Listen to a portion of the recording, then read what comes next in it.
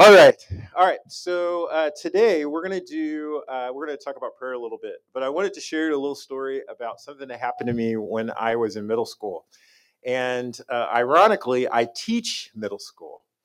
So thinking about this and working on the message, I was like, boy, I said this is really appropriate because I see myself in a lot of the kids that I teach. So there was one semester I was a pretty good student. I generally made A's and B's, but there was one semester at school. Man, I hope none of my kids are listening to this. There was one semester I had really bad problems with my parents. Like we were constant fighting, and there was a lot going on at home. And to let you know, my mother is a teacher, or she's a retired teacher, so she taught for over 40 years. Um, and she would not let me get C's. So that was not acceptable. So a C would have been just like an F in our household. My mom used to say the line, "You're not a submarine, so you definitely don't belong below sea level," blah, blah, blah, blah, right? Yes, yeah, I still think that's so goofy, even now as I get older. But anyway, my mother, she thought she was like, that's not acceptable. She goes, Jimmy, you're not average, so you shouldn't bring average grades home. That was that was the mantra. Yes, do not call me Jimmy, or you will be expelled from this church, excommunicated. All right, it's my mother. That's it. Okay, so anyway, so we can allow it. So one semester I came and I didn't care. There were a lot of things going on at school too. It was horrible. I was being bullied at the same time. You're obviously going through all the changes that you go through when you're going through puberty. And I brought home four Fs. So in the previous grading period, I know, right? The previous grading period, I had all A's. So I went from all A's to four F's. Okay, it gets better. Gym, I got a C in gym. I got a C in gym. It was horrible. I think the only grade that was really passable was, I believe, what do they call it when you like work in the office? They give you like the extra duty. My office thing where I, would hand out permits. I got an A in that, so good for me. But I did, and so I remembered I got the report card, and back in those days, you would actually get a physical report card. So normally most kids they're like, "Hey, man, I'm just not going to tell my parents about it and wait till the next one." My mom was a teacher, so I couldn't even hide that. Like my mom knew. So I remembered walking home. I walked home with some friends, and I was praying on the way home to myself. Now, keep in mind, I didn't have a relationship with God at that point. But man, I was praying like I did. And if you knew my parents and how they punished us, you would have been praying for me too. And I was sitting there praying, and then you start doing the bargaining thing. God, if you do this, I'll do this. I'll make sure I pay attention in church. And you're sitting there talking, and you're going through all of these different things, and it was just this prayer of desperation. And I'm sure whenever I do go to glory, or Jesus returns, we're going to talk about that prayer, and Jesus will probably say, "Man, that was the best prayer you have ever prayed in your entire life." It was so awesome, and there was just this. I mean, it was my heart. I was afraid I was going to lose my life, bringing four Fs home. Um, but here's the thing: uh, there's a lot that we can learn from ourselves about how we pray and what we do, and sometimes because we're a small physical congregation here, even though we have quite a few people that are online. Um, a lot of churches have ministry teams, right? So where teams will come up and they'll line up around the front, and then if you need prayer, you can come up and you do that. But a lot of the people who probably would serve in a lot of those ministries are serving elsewhere. So they're greeting, or they're part of the worship team, or whatever. So I thought it was important that we just simply train everybody. That way, everyone knows how to pray. So if someone needs prayer, or I say, "Hey, if anyone needs prayer about something, raise your hand." You being next to them, it's so cool. This is what I see. So a lot of times I'll say, "Okay, if you need prayer for a financial situation, Raise your hand. The person that needs prayer will do this. The person next to them, they'll start looking away. It's so because there's that fear, right? Oh my gosh, is that pastor going to have people pray for them? And I got to pray for them because I'm next to them, but I don't want to pray and I'm not comfortable. But maybe if I can slide in the darkness and shimmy over a little bit. All right. And so people get worried about that. And understandably, especially if it's someone you don't know. And I totally get that. I totally get it. So we're going to pray now, and then we're going to go over some things about prayer for ourselves as individuals. And then after that, we'll step into kind of a training format where we'll say, okay, this is how you pray for someone. I promise it's doable by anyone. It's not hard. It's not going to make you uncomfortable, or it really shouldn't. If it does, I mean, it might make you a little bit, but being uncomfortable, we're Christians, right? That's how we roll. But it'll be done in love and grace, and it should be a lot of fun. So let's pray. Father, you spend so much time in your scriptures talking about your leaders who've prayed.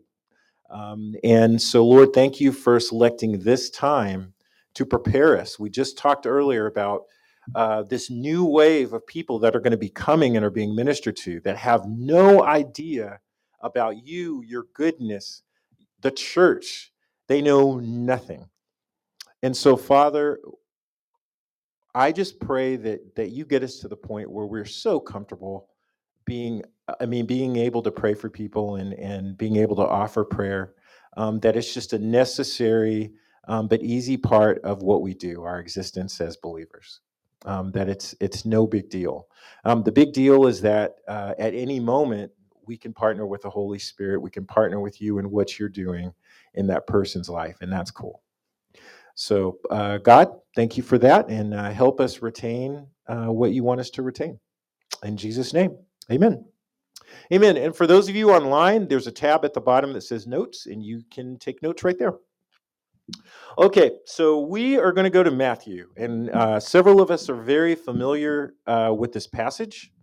But Jesus was just talking about prayer in general, and especially from religious leaders. So I thought that was very interesting. When you go through the scriptures, Jesus was hard. He touched on some hard subjects, but man, religious leaders abusing power and that type of thing, Jesus did not hold back.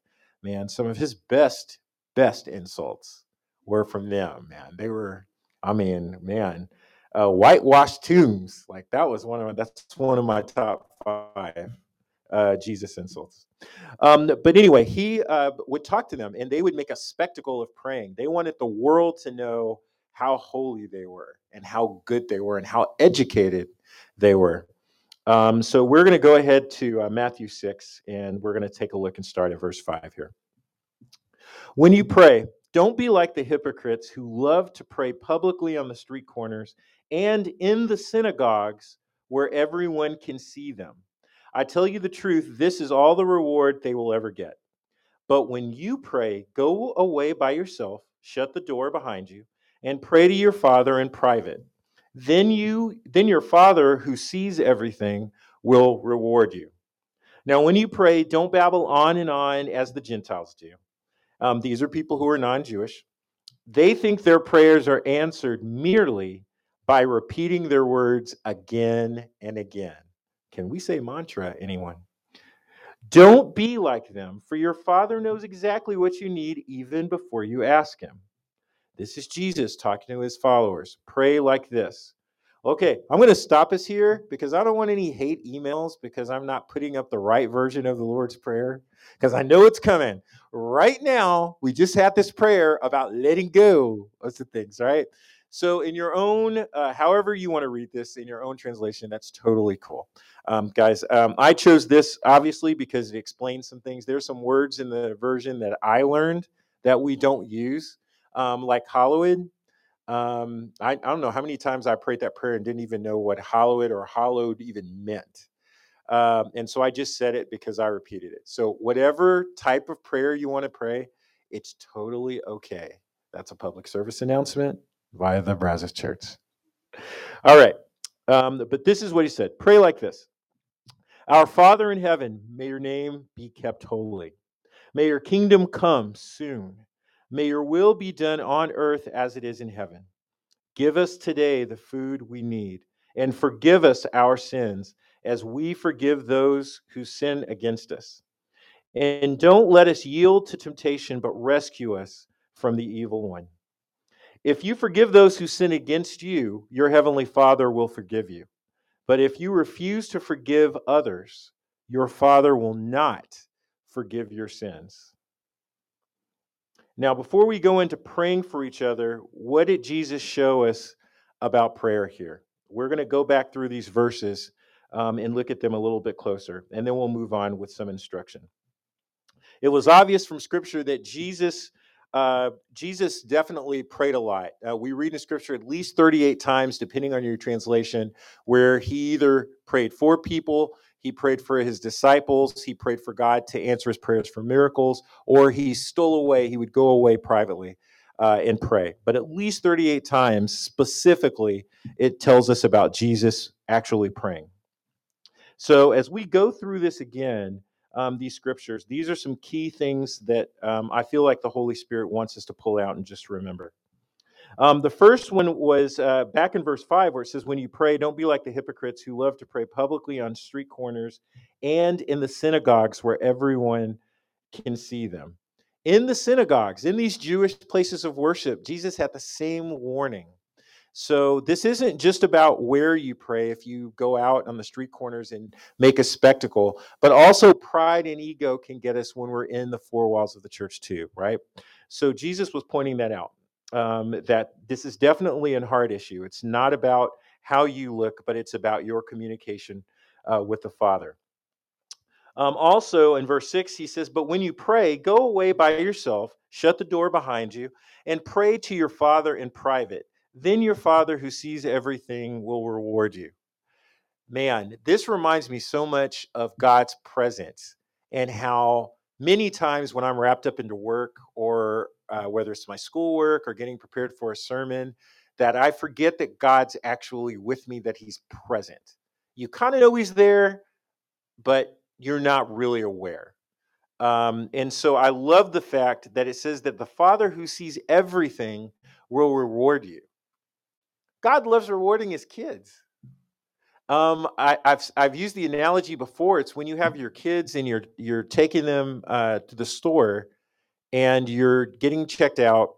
And the times when my parents would say, "Hey, Jimmy, don't laugh," they would say, "Jimmy, what do you want?" And so, that big thing of candy that you have. And I was just like, oh my gosh, my mom is like actually letting me get something. And so it wasn't because I did good in school. It wasn't because I, remembered my chores. But sometimes my family just wanted to bless me just because. Just because. Hey, we love you and we just want you to be able to get something off the shelf. Our Father is the same way. Sometimes we like doing it because we're so used to the way the world works that people are nice or people do things and there's always a string attached. But our Father, full of grace and mercy, sometimes it has nothing to do with rewarding you for being righteous or rewarding you for, attending church or, hey, you remember to pray again today. That's 5 days in a row. Congratulations. I'll get you a Lexus. All right. It wasn't anything like that. But God's just like, man, I just want to bless my people. All right. So then we're going to go to verse 7. When you pray, don't babble on and on as the Gentiles do. They think their prayers are answered merely by repeating their words again and again. Don't be like them, for your Father knows exactly what you need even before you ask him. It's interesting because he talks about how the Gentiles, they think their prayers are answered because of their words. Their focus is on their words and not on the Father above that's listening to them. It's easy for us to do the same thing, that we focus so much on our words and how we put things together, and I have to make sure I use this exact kind of terminology or else God definitely won't move. I have to use the right words and string these correct sentences together to do that. God knows your heart, and he also understands your faith, which we'll talk about here in a little bit. So we don't have to make prayer complicated or get into a comparison that, boy, man, That Margie, man, when she prays, I mean, the heavens open up. The second she gets up to the microphone and starts saying some things, the roof literally cracks open and doves come out from the side. And last Sunday when she did it, I swear I saw a little spark behind her head. When I right, but the reason we do that sometimes we compare is we think that it's about our words. We think that that's really what it is, and that's not true. It's not about our words, but it's always an issue of relationship. And we've all been given a measure of faith, the scriptures say. All right, so now he tells us to pray like this. In the literal Greek, it's pray in this manner, pray this way. So I would never tell someone not to pray the Lord's Prayer. I would never, ever do that because it's a beautiful prayer, and obviously, Jesus prayed it. Just make sure when you pray the Lord's Prayer that it's a prayer from your heart and not one like the Gentiles of mere repetition. Jesus just warned us about that. And I've been one that's been guilty of it, where I've been in some church services where I grew up, where the Lord's Prayer was just a regular part of the service, and it got to the point I would just, recite it, and here you go, blah, blah, blah, amen, okay, great, when's communion? All right, so just make sure that when you do it, just please, that your heart's in the right place, that it's more than repetition, but it's a heart cry, a heart prayer, that His will would be done on earth as is in heaven. It starts out, Our Father in heaven, or Our Father is in heaven, hallowed be thy name. Got it. May your name be kept holy. I love that Jesus starts this way because it puts God in his proper place, that he is separated from all of eternity, his reign, his rule, his power. He is separate, holy. And although he talks to us, he loves us as his children. But God is God, Yahweh, whoever was, is, and whoever will be, the eternal one. He will always, and it's good for us to come with that perspective when we pray. Because sometimes when we lower our expectation and our perspective of who God is, our prayers wind up showing it. Because now we sometimes sit and we're like, well, I think God can do that. I mean, yeah, I'm pretty sure I'll pray for you, and I know. When we see God for who he really is, the creator of heaven and earth, the great judge, the great physician, the great giver of mercy, our healer.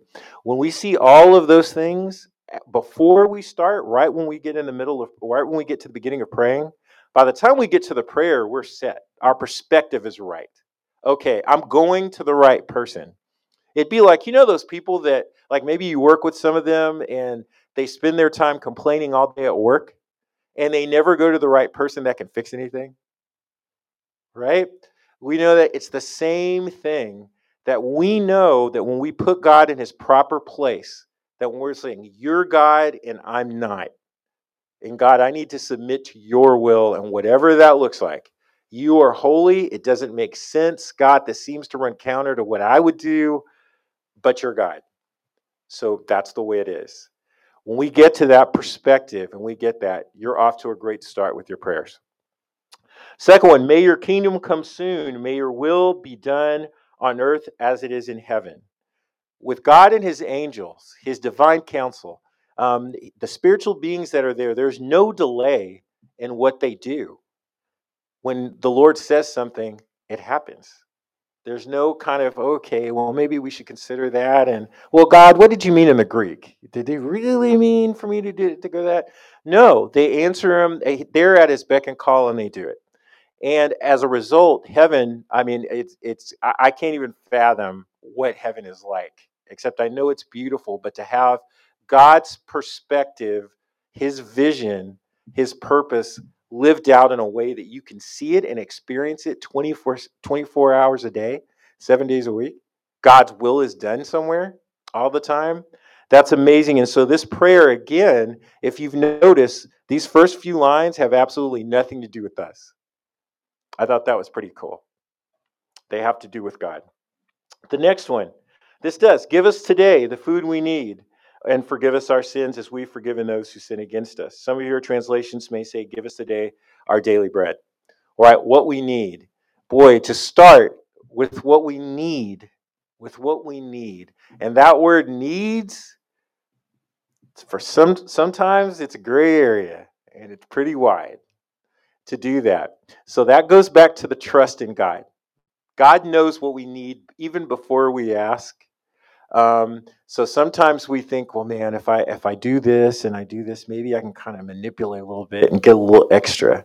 But God in his grace, he does. He blesses us. He blesses us anyway and gives us more than what we need. But this is asking us, this is a focus, I think, not only on God's provision, and we acknowledge that provision comes from him, but it's also not about us hoarding and being gluttons. Then finally, don't let us yield to temptation, but rescue us from the evil one.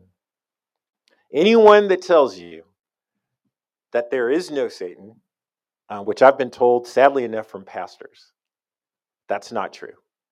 And hopefully, this is one of many scriptures that you can give them, especially with our Lord and Savior talking. I've been told by a lot of pastors that Satan is a symbolic representation of temptation or symbolic, just really some crazy stuff. And I don't like getting up here and trying to talk about what other pastors are doing or saying, but I'm saying it for your benefit to hold on to that which is true, the scriptures. There is an evil one that seeks to devour us like a lion, that Satan is real. And thank God we have a protector and a defender and a Holy Spirit around us, and we can actually pray to God for anything. We can stand. He empowers us to stand against all of the wickedness against the enemy. That gives us the awareness to see actually the enemy in operation. It's true. There's a Satan, but Satan is not an evil guide. And sadly, a lot of my coworkers, even coworkers who know the Lord, claim to know the Lord, but a lot that don't believe Satan is kind of the evil counterpart of God, where God is this way and he looks this way, and Satan is this way and looks this way, but just the bad version. And that's not true. He's not even close, not even close at all. But it's important that we recognize that there is evil in the world. And while sometimes we look for other reasons for things happening, how could that happen? Was it this? Was it that? Did they, maybe someone grow up in a bad childhood? Maybe there are a whole number of reasons that people do things. And they're valid. They're valid reasons. But let me tell you, evil exists. It's real. It's real. Some people, for whatever reason, have given themselves over to the enemy and they do evil things. And so we need, as people of God, to make sure that we are aware of that. It doesn't mean we look for demons under every rock as we're walking in a park, but we need to be aware and know that Satan is working to try to destroy what God has built up. Finally, verse 14, if you forgive those who sin against you, your heavenly Father will forgive you. But if you refuse to forgive others, your Father will not forgive your sins. Obviously, from Scripture, this isn't talking about becoming a Christian, but it's our relationship, our daily relationship with the Lord. The daily times that we've broken fellowship with the Lord through sin. And we need to make sure that we have a willingness to forgive others. Because of that effect, because of that relationship. It would be the same thing as if I made my wife upset. Are we still married? Yeah, yeah. I might have to sleep in a different place, but where's Ephraim's amen. Um, but the relationship is still there. It's just fractured. It's just broken. And we want to make sure that our hearts are cleansed. And it's hard to do that if we're holding on, condemning others, and not forgiving them.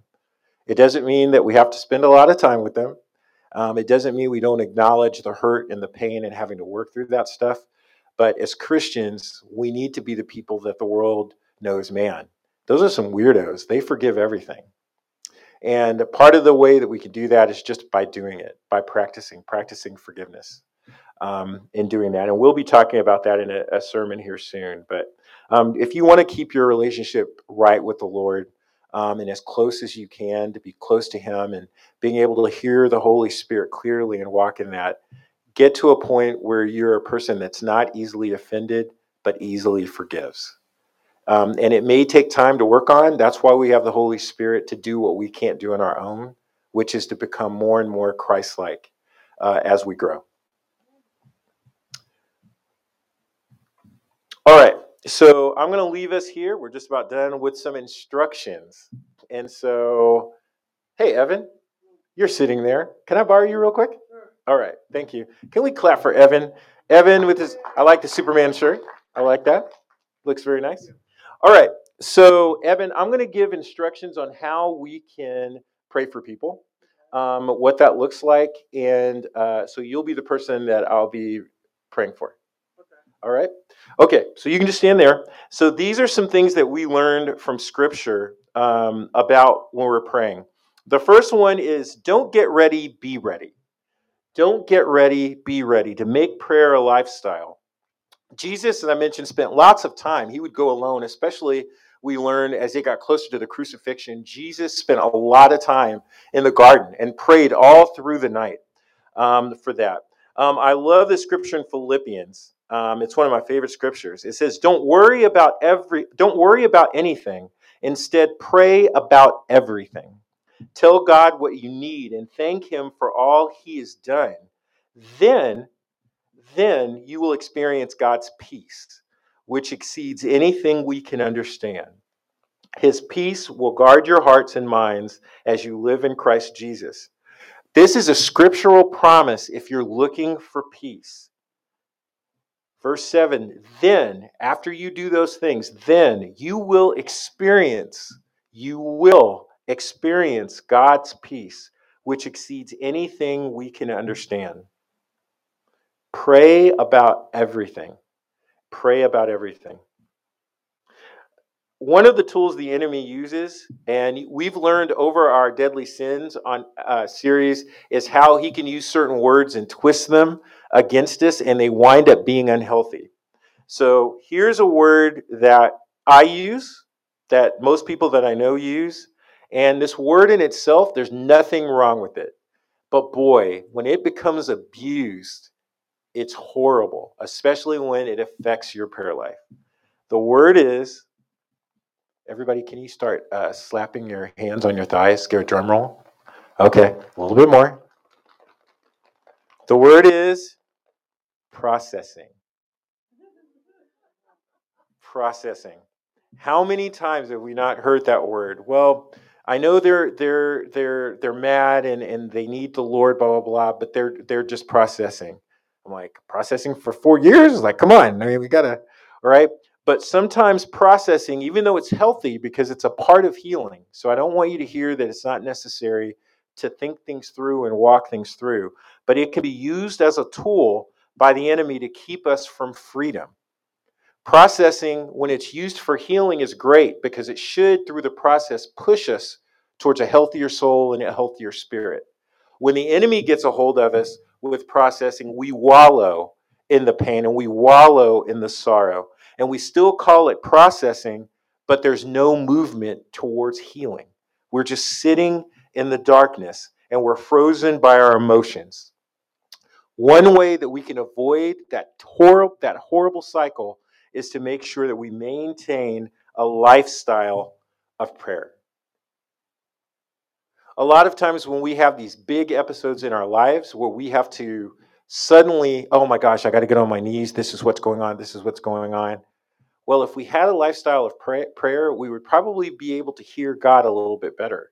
We wouldn't have to wait till the bad things happen to suddenly now I go from zero to seminary and I jump in my Bible all of a sudden and I try to read and I listen to the Lord and I try to make sure to pick up, God's brain waves really fast because this big thing is happening, right? If we maintain that lifestyle, we stay close to God. The Holy Spirit is walking us with us. The scriptures talk about keeping in step with the Spirit. So we don't have to, you'll never have to wind up searching for God through the tough times if you're already walking with Him daily anyway. Make sure we maintain a lifestyle of prayer.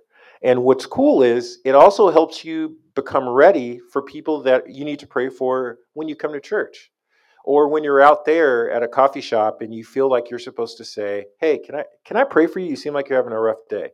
If you have a lifestyle of prayer, it's no big deal. It's just one of the things I do. I eat, I breathe, I sleep, I pray, right? So we need to maintain that lifestyle. The second thing, honor God. Honor God is the second one. To honor first, actually. God and their faith. Just like the scripture showed us, we first need to make sure that we recognize God for who he is, that we honor him, that he is separate, that he's holy, right? We also need to honor the people that are coming to us. So, Evan, if he were a visitor, get this, statistically, if he was a visitor to our church, statistically, that he came in, there is probably a 50 to 53% chance he doesn't know anything about the church, our purpose, really a whole lot about God, right? So he's coming in, and this is the feeling. I want you to think about this. He knows nothing about God, wasn't brought up in church, just knows, hey, I'm in need. I'm going to check this out. I hear churches are good. He comes in. You're like, welcome. So we rush him to the coffee. All right, pick your favorite coffee. These are the people that you need to meet. These are the movers and shakers in the church. Then we run him down the ramp. Then Evan comes in. Hey, we're glad you're here. Go ahead, have a seat. Evan probably doesn't have a Bible, probably doesn't even really understand who wrote it. Okay, you say this is a word of God, but it's also scriptures that you say people wrote. So which one is it? Is it a God thing or is it a scripture thing? He sits down. Then the band starts up. Okay, first of all, I don't know these songs. I never listened to them on the radio, but okay. At least you got words, so I can like look and try to figure it out. And then after that, we'll actually have some announcements of things that we know are already happening. Evan has no clue. And we're talking about the homeless outreach. We're talking about these different things. Then, as we're talking, we use obviously insider language. And that's not bad. We're just a community of people. So we understand what communion means and worship and terms like the fire of God and the blood of Jesus, right? Somebody that doesn't know, that doesn't have a biblical worldview. Wait, blood, fire. Hold on, dude. I just thought I was going to be encouraged by a good speaker. What the heck? All right. So now they're experiencing all of this. Then, of course, we talk about giving, which makes even Christians nervous, right? And it's like, hey, is this a cost for entry or what is this? Do you guys take Visa? Right. He's trying to work through all of this. Then, after that, there's a message that comes from scriptures. And unless the message is very gospel centric or maybe geared towards maybe an unbeliever, this person is going to be hearing the words of God, which will have seeds in his heart. It will, because the scriptures tell us that the word does not return void. It doesn't return empty. So those words will sit there. Evan is there listening to this. And then at the end, okay, does anybody want to accept Jesus? Anybody have any prayer requests? Okay, he's like, okay, prayer. Okay, sure. I had a bad day yesterday. Okay, so we pray, and then at the end, then we go up to Evan and say, hey, Evan, are you coming back next Sunday? Didn't you have a great time? All right. Okay, so here's the cool part: how we can honor people's faith. It is scary. It's just we've forgotten how it felt when we first came into a church. Maybe now some of us were always brought up in a church, so that's not a big deal. But I can remember going into some churches and I was really scary. You don't know how things work. Even if you're going to another church from a church you used to go to, when do they do communion? How do they do communion? Is there baptism? What do I call the pastor? Do I call him reverend? Do I call him sir? Where do I sit? Is there special VIP sitting? Is there special ministry seating for them? Oh man, I hope the sound isn't too loud. Otherwise, I'm going to have to change my seat. Is the coffee good? Where do I go? Right. So it's nerve wracking a lot of times going to a new church. And now, when a person actually risks and leaps over that hurdle of fear to say, I need prayer, one of the best things you can do is to honor them. And the scriptures tell us throughout scripture to honor one another. And I could honor Evan and simply by saying, hey, Evan, thank you so much for allowing me to be a part of your prayer. How can I pray to God for you today? Or thank you. I know it wasn't easy for you to come up here. Thank you. Just recognizing that, because that's a scary thing for quite a few people. So make sure that you honor God and you honor their faith. The next one is to make sure that we ask the question. Ask the question. Now, this isn't done at every church. It actually, there's a good friend of mine in Duluth, Minnesota, when I went for some discipleship training, and I loved it and I got to watch it in action. And our ministry team, when we get that team large enough where there's a dedicated group of people, they will need to ask this question every single time. And so this is the question. Has there ever been a time when you unconditionally surrendered your life to Jesus? Has there ever been a time? That's your question. Now, I know that sounds weird because you're thinking, well, hold on a second. This person might be coming up to me because they hurt their ankle. But here's the reason why. One, their trial that they're going through might be the very thing that's drawing them to God. That might be the very thing that God in his sovereignty is allowing. If Evan comes up to me and says, hey, man, listen, I need a job. And I ask him, hey, listen, that's great. I'm definitely going to pray for you. Can I ask you a quick question? Has there ever been a time when you unconditionally surrendered your life to Jesus? If Evan says no, what should be my follow-up question? Anyone, any students here? Would you like to? I mean, that's like awesome, right? Okay, so if he says yes, all of a sudden we know that the Holy Spirit has guided that prayer time to a whole other direction, probably than what Evan intended, right? Now, if Evan says no, that's okay, great, let's pray. Let's go ahead and pray. But at least ask the question. Now, check it out. Even if it's someone you know, so if I need prayer from you, go ahead and answer and ask me that question. It's okay. Because over time, what's going to happen is when you come up for prayer, if you already know what they're going to ask you, you usually wind up telling. So you come up even before, hey, listen, I need prayer. Yep, I'm a Christian. I've been there. Okay, cool. So you'll do that. That's what's really cool. Once you get doing it, but it's part of building a culture that it's something we ask because we can't assume.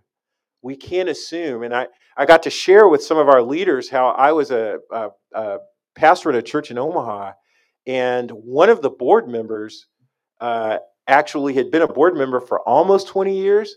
And I had asked a question about just testimonies. I just wanted to know when I first got hired, hey, tell me about your life and tell me how you came to Jesus. And that board member flat out said that he wasn't a Christian. Yeah, it happens, and it happens more than we think, because a lot of time, rather than looking at being a Christian as a journey, we look at it as a culture, and that's one of the things that have hurt the church over the past 20 or 30 years. It's been a culture.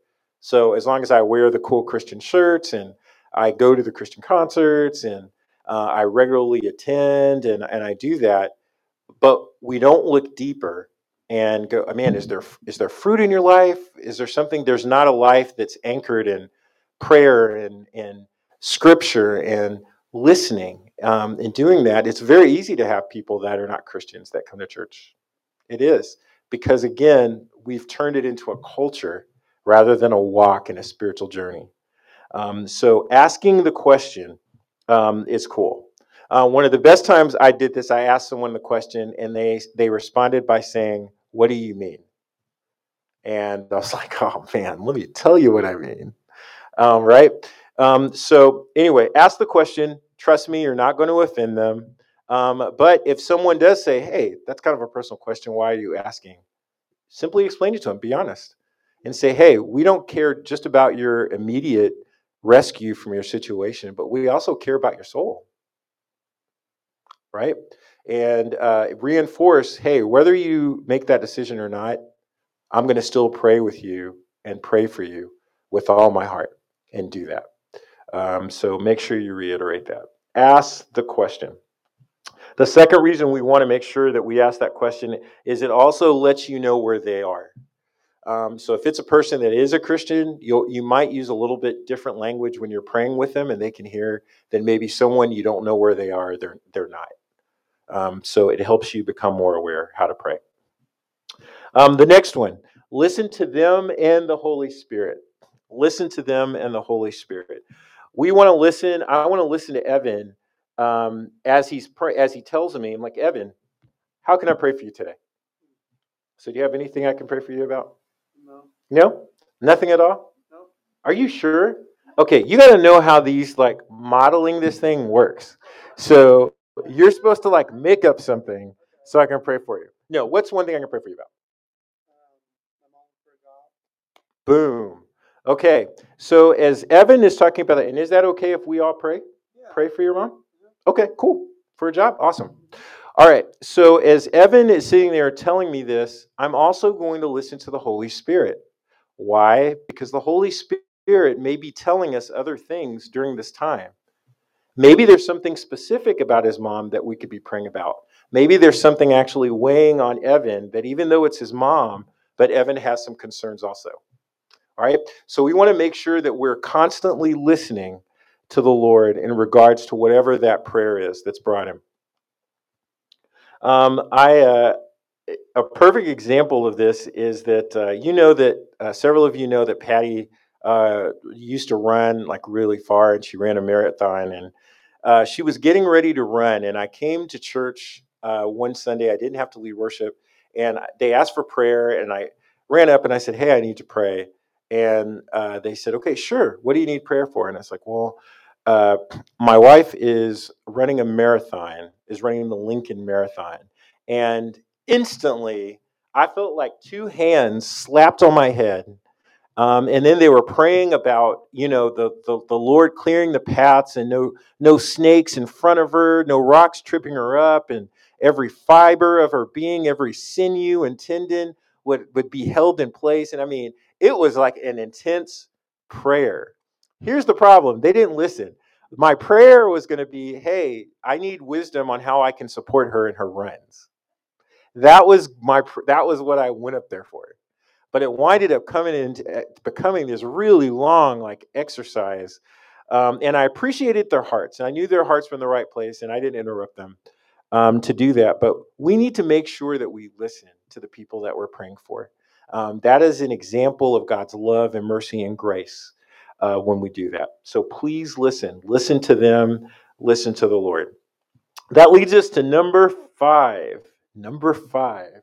It's one of my favorites. Don't make it weird. Don't make prayer weird. Here's the deal: anything supernatural with the Holy Spirit, I'm all about God making it weird. If God makes it weird, cool.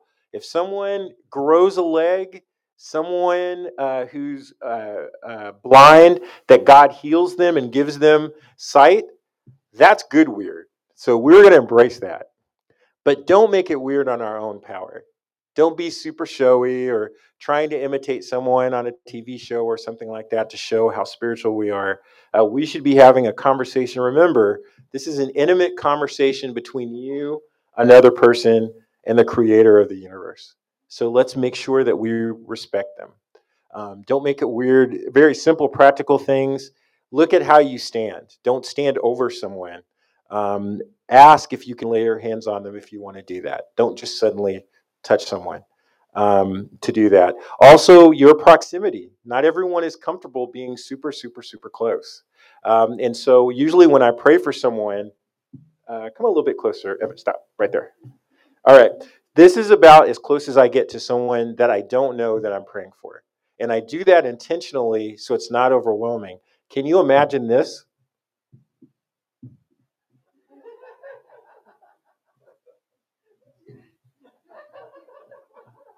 Right? And so just be aware. Be aware of that. And again, this isn't an attack on anyone's intentions, right? We all have a heart. We want to see people blessed and be able to experience the mercy and grace, the restoration, the healing, and the power of God. We want people to be able to do that, but we just need to be aware. Also, watch the volume for two reasons. Again, one, we don't want to be scaring them, like the friends that prayed for me that day.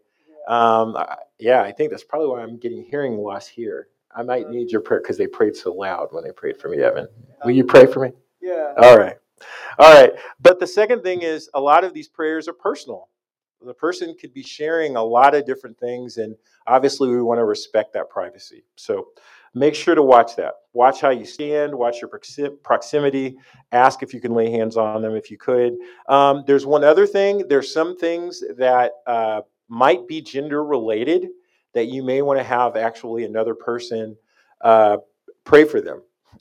So I've been approached just as a senior pastor where there's some things that some ladies have asked for me prayer for, and I thought, this would probably be a good thing for Jen or Dory to come up, or I'll find someone, Margie, to pray for. So just be aware of that, be sensitive, and a lot of that is just listening to the Holy Spirit. Finally, the last one: pray in faith and power. Pray in faith and power. All of us, every single person, has been given a measure of faith. The Scripture says. All right. So as a matter of fact, it took faith for actually us to follow Jesus. It took faith for us to do it. So go ahead. Once I know what I'm supposed to be praying for, we'll pray in faith and we'll pray in power. We know that the Holy Spirit knows the mind of God. We're going to pray in accordance with God's will, whatever that is. We know that because we've prepared, right? We're in this walk with God. We have a prayer life daily. So we know what that will is. That's one of the best ways to understand the will of God. If you're not sure, is just to remain in prayer with Him. So make sure that we pray, that we have an expectancy in faith that God, if this is in accordance of your will, in accordance with your will, we know it'll happen in heaven as it is in earth. That Lord's Prayer, right? So we want to make sure that we pray that way. And we want them to hear, because that encouragement will actually help their faith in their prayer life by doing it. Doesn't have to be complicated. It doesn't have to. One of the best prayers I got actually was from Emma Regla, and she was probably 4 or 5. And man, she laid her hands on me one time, and I thought, man, am I being like filled with the Holy Spirit and doing it? She was so powerful, and her prayer was just simply, Lord, bless him, make his headache go away. Amen. I mean, it was a very simple prayer, and my headache went away. I was definitely blessed by the experience. And I mean, she's a little girl, 4 or 5-year-old. So we don't have to explain away or run through a lot of processes with prayer. God knows what they need, and sometimes it's okay to be honest and say, you know what? Let me take a moment and listen to God, because I'm not really getting a clear picture of how to pray. So I might go to Evan, and if you can come a little closer, Evan. Is it okay if I lay my hands on you? Yeah. And pray for you? Is that cool? Yeah. Okay, cool. If they say no, it's okay. It's fine. It's all right. God works in distance. He works in gaps all the time, right?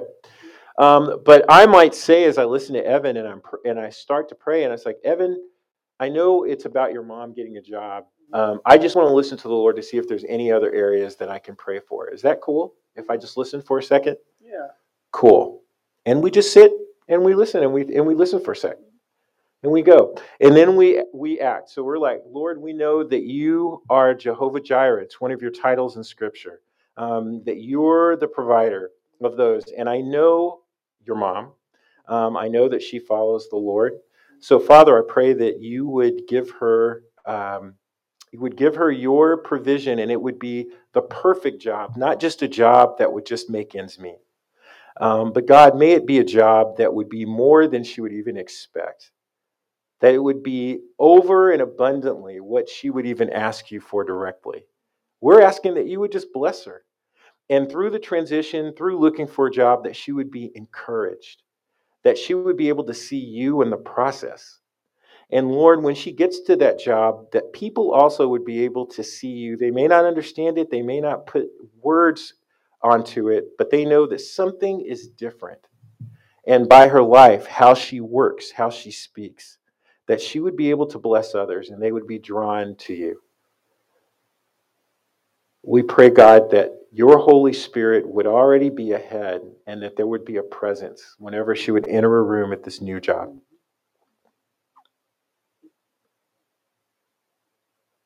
And Father, for the stress and the tension that happens in the house, the worry when you're looking for a job, even the unspoken, subtle stress.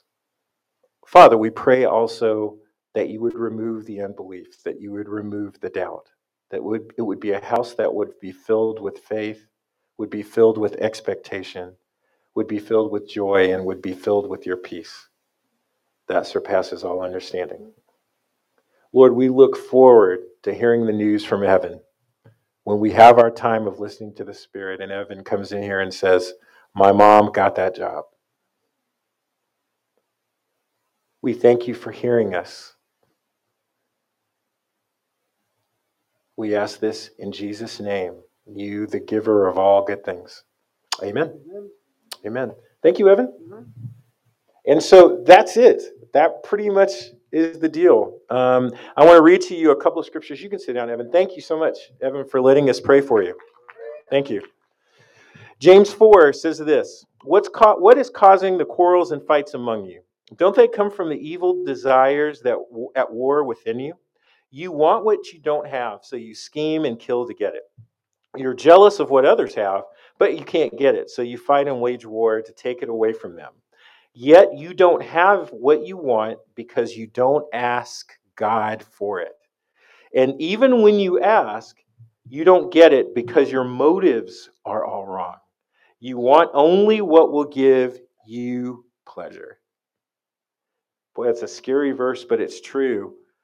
The times where people ask and ask and ask. And we have to ask ourselves, one, okay, did I ask God for it? Also, are my motives right? Do I want this for the right reason? Is this just solely something that I'm asking for constantly because it will give me pleasure? The scripture isn't saying asking for things, for God to bless you with things. God loves us when we're happy. And he enjoys that as part of the abundant life that we're living. But if God doesn't answer it or says, no, that's not for you, maybe it's not for you right now, or it could be, it's just something that's not for you later, we shouldn't get all tense and all upset about that because evidently God in his sovereignty, it's not meant for us to have. So we just need to make sure our motives are right. When we're praying for things, just make sure that we understand that we're in alignment with God's will.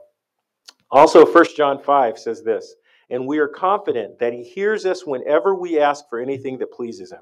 And since we know he hears us when we make our requests, we also know that he will give us what we ask for. Again, it touches on the same thing we learned in James 4. We're confident that he hears us whenever we ask for anything that pleases him. Again, we need to make sure that our prayers are in alignment with the Holy Spirit who knows the mind of God.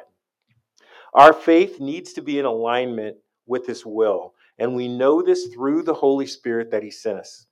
He activated in the gifts that we have through him to bless others. There was an old show that used to be on that I used to watch with my grandmother called Father Knows Best. It's a perfect example of our attitude in prayer. It's not on us. It's on God. It's not on us to get a job for Evan's mom. It's on God. It's God's timing, his place, his time, his way. I'm not responsible for how fast God answers a prayer. Otherwise, I would be God, and then that would be a total different problem. We're blessed to have a means to connect to the creator of everything and bless others through this gift of prayer. And I wanted to leave you with this last thought on the screen here. Prayer is God's gift to us of relationship and presence. Prayer is God's gift to us of relationship and presence. He didn't have to make a way that we can actually talk to him. He could have still blessed us and we would have still been rescued from our sins and all that without us having the access to talk to him. But he loves us and he wants this relationship and he wants us to experience his power and his presence in our daily lives. Prayer is a gift. Let's open that gift and let's use it. Let's pray. Father, I want to thank you for the gift of your presence and your availability to us. Thank you for wanting to spend time with us and always being ready to listen. Thank you for this great gift of your guidance, your strength, your comfort, your relationship. Help us to accept this gift and use it in our lives to connect with you through prayer and really get to know you. Lord, also help us listen to your responses, to not let us run off half-cocked after we pray. But Lord, help us take a moment to rest and listen. Help us know your will and help us make sure that our requests, our prayers, are in alignment with your will for us. Help us love others through prayer.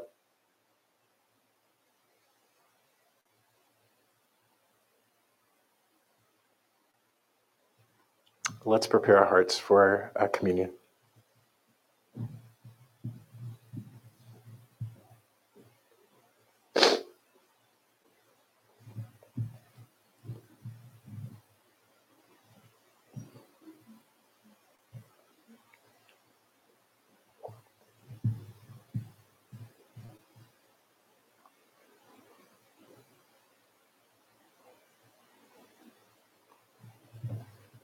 It's so appropriate to do communion now because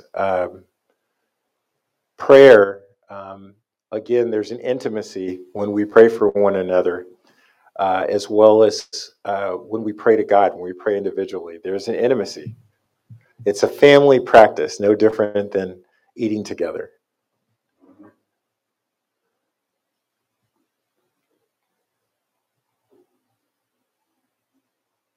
So on the night that Jesus was betrayed, he was actually celebrating Passover, which is a night full of prayers that have been passed down from generation to generation with his spiritual family. He knew that the time was coming, that he would be handed over to rulers and that he would die brutally for our sins. He knew it was coming. And so he took the bread and he blessed it. He broke it and said, "Take and eat. This is my body given to you. Go ahead and eat."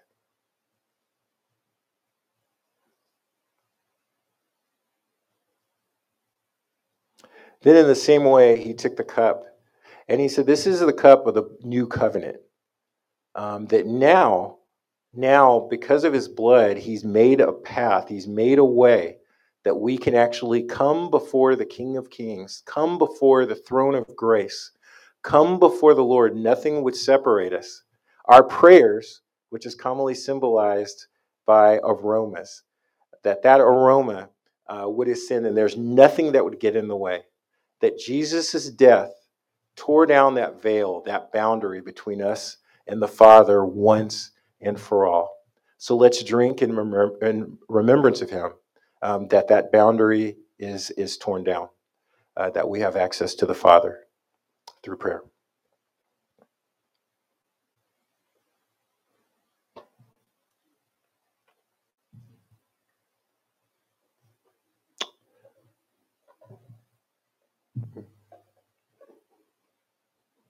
Lord, we thank you for your presence. We thank you for just an amazing time that your Holy Spirit is spoken in us and through us. An opportunity to encourage one another to pray and be your hands and be your voice as we encourage one another through our words, through our listening, and through our prayers. Father, as we go this week, the one thing we can take away, Lord, is that we don't take your gift for granted. So, Father, please remind us that prayer itself is a beautiful gift. And it reminds us of our relationship with you as well as your presence. I bless you all in the name of the Father, and of the Son, and of the Holy Spirit. Amen.